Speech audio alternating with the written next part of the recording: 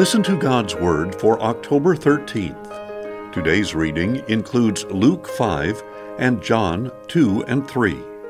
May God bless this reading of His Word. Luke 5. On one occasion, while Jesus was standing by the lake of Gennesaret, with the crowd pressing in on him to hear the word of God, he saw two boats at the edge of the lake.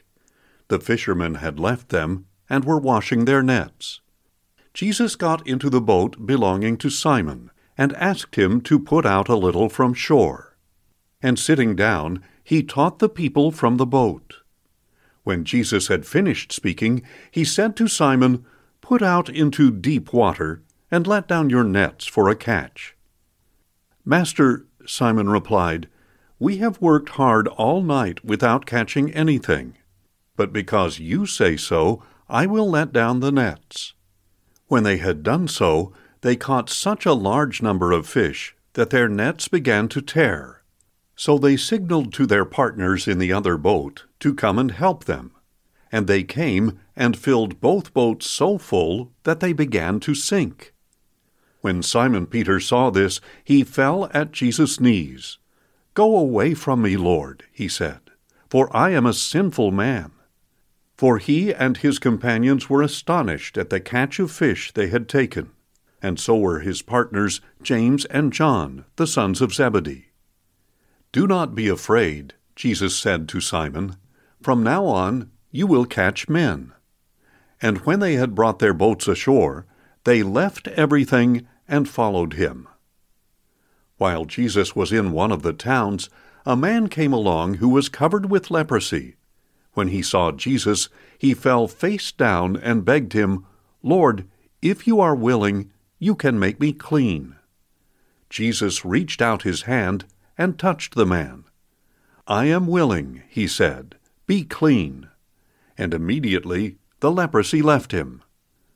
"Do not tell anyone," Jesus instructed him, "but go, show yourself to the priest, and present the offering Moses prescribed for your cleansing, as a testimony to them." But the news about Jesus spread all the more, and great crowds came to hear him and to be healed of their sicknesses. Yet he frequently withdrew to the wilderness to pray. One day Jesus was teaching, and the Pharisees and teachers of the law were sitting there. People had come from Jerusalem and from every village of Galilee and Judea, and the power of the Lord was present for him to heal the sick. Just then some men came carrying a paralyzed man on a mat. They tried to bring him inside to set him before Jesus, but they could not find a way through the crowd.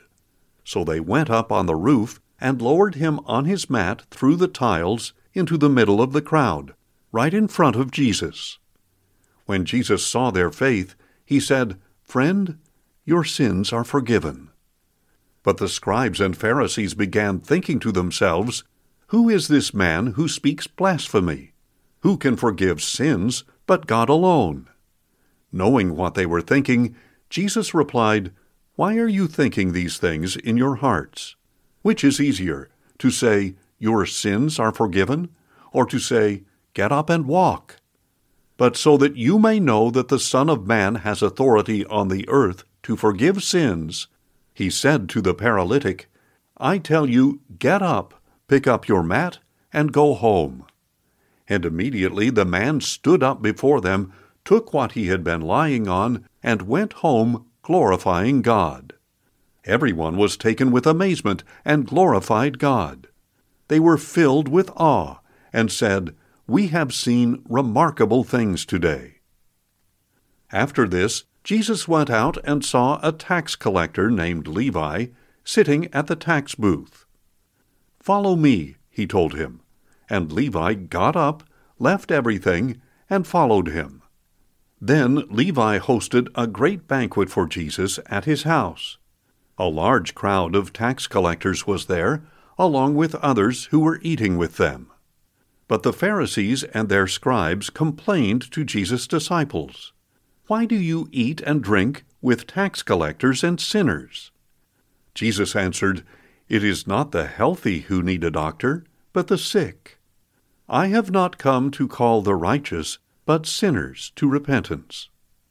Then they said to him, "John's disciples and those of the Pharisees frequently fast and pray, but yours keep on eating and drinking."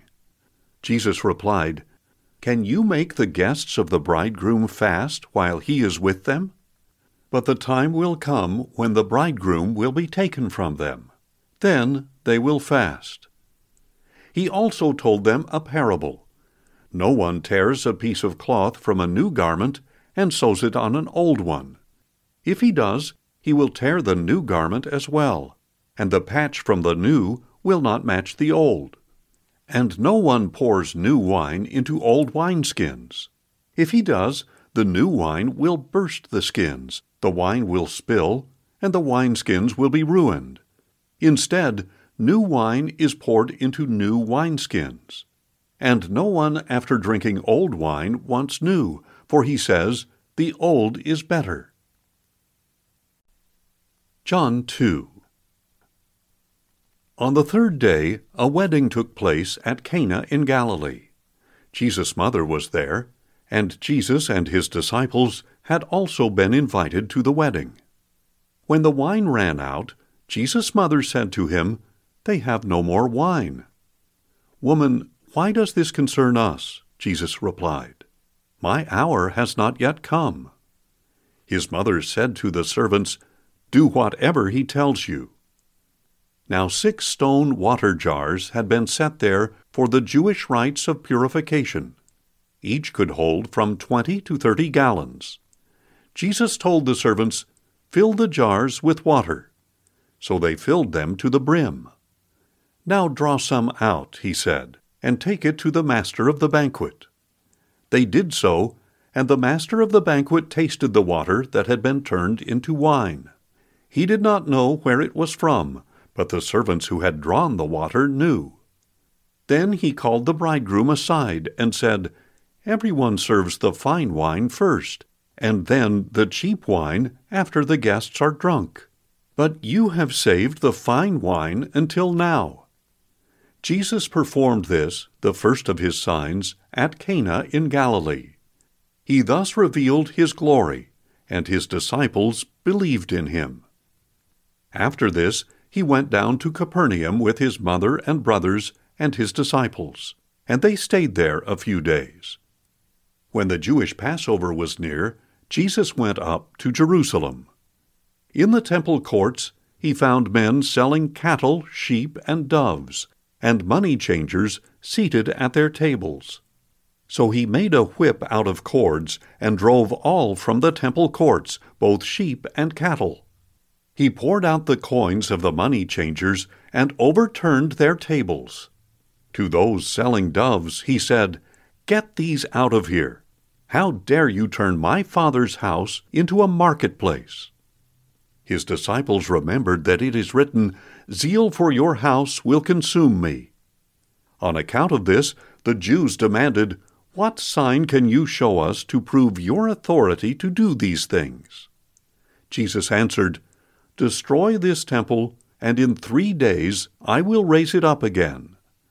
"This temple took 46 years to build," the Jews replied, "and you are going to raise it up in 3 days?" But Jesus was speaking about the temple of his body. After he was raised from the dead, his disciples remembered that he had said this. Then they believed the Scripture and the word that Jesus had spoken. While he was in Jerusalem at the Passover feast, many people saw the signs he was doing and believed in his name. But Jesus did not entrust himself to them, for he knew them all. He did not need any testimony about man, for he knew what was in a man. John 3. Now there was a man of the Pharisees named Nicodemus, a leader of the Jews.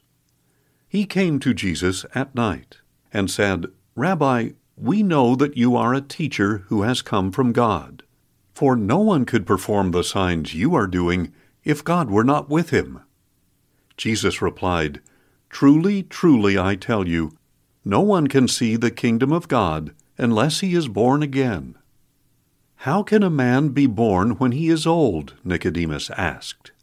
"Can he enter his mother's womb a second time to be born?" Jesus answered, "Truly, truly, I tell you, no one can enter the kingdom of God unless he is born of water and the Spirit. Flesh is born of flesh, but Spirit is born of the Spirit. Do not be amazed that I said, 'You must be born again.' The wind blows where it wishes. You hear its sound, but you do not know where it comes from or where it is going. So it is with everyone born of the Spirit." "How can this be?" Nicodemus asked. "You are Israel's teacher," said Jesus, "and you do not understand these things? Truly, truly, I tell you, we speak of what we know, and we testify to what we have seen, and yet you people do not accept our testimony. If I have told you about earthly things and you do not believe, how will you believe if I tell you about heavenly things? No one has ascended into heaven except the one who descended from heaven, the Son of Man. Just as Moses lifted up the snake in the wilderness, so the Son of Man must be lifted up, that everyone who believes in him may have eternal life.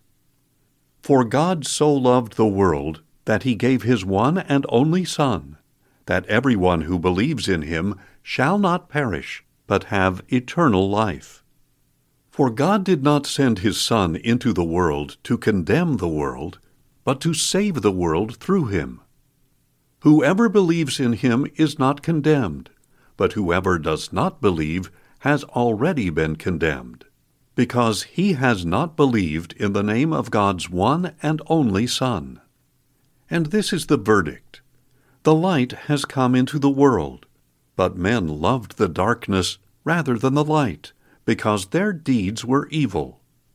Everyone who does evil hates the light, and does not come into the light, for fear that his deeds will be exposed. But whoever practices the truth comes into the light, so that it may be seen clearly that what he has done has been accomplished in God."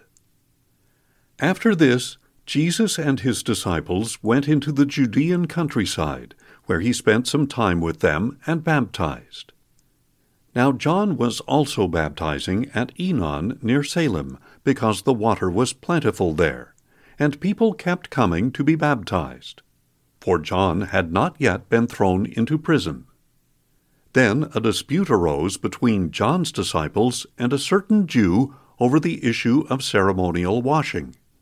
So John's disciples came to him and said, "Look, Rabbi, the one who was with you beyond the Jordan, the one you testified about, he is baptizing, and everyone is going to him." John replied, "A man can receive only what is given him from heaven. You yourselves can testify that I said, 'I am not the Christ, but am sent ahead of him.' The bride belongs to the bridegroom. The friend of the bridegroom stands and listens for him, and is overjoyed to hear the bridegroom's voice. That joy is mine, and it is now complete. He must increase, I must decrease. The one who comes from above is above all. The one who is from the earth belongs to the earth, and speaks as one from the earth. The one who comes from heaven is above all. He testifies to what he has seen and heard, yet no one accepts his testimony. Whoever accepts his testimony has certified that God is truthful. For the one whom God has sent speaks the words of God, for God gives the Spirit without limit. The Father loves the Son, and has placed all things in his hands. Whoever believes in the Son has eternal life. Whoever rejects the Son will not see life. Instead, the wrath of God remains on him. Thanks for listening, and join us tomorrow as we listen to God's Word. Questions or comments? Email us at info@listentogodsword.org.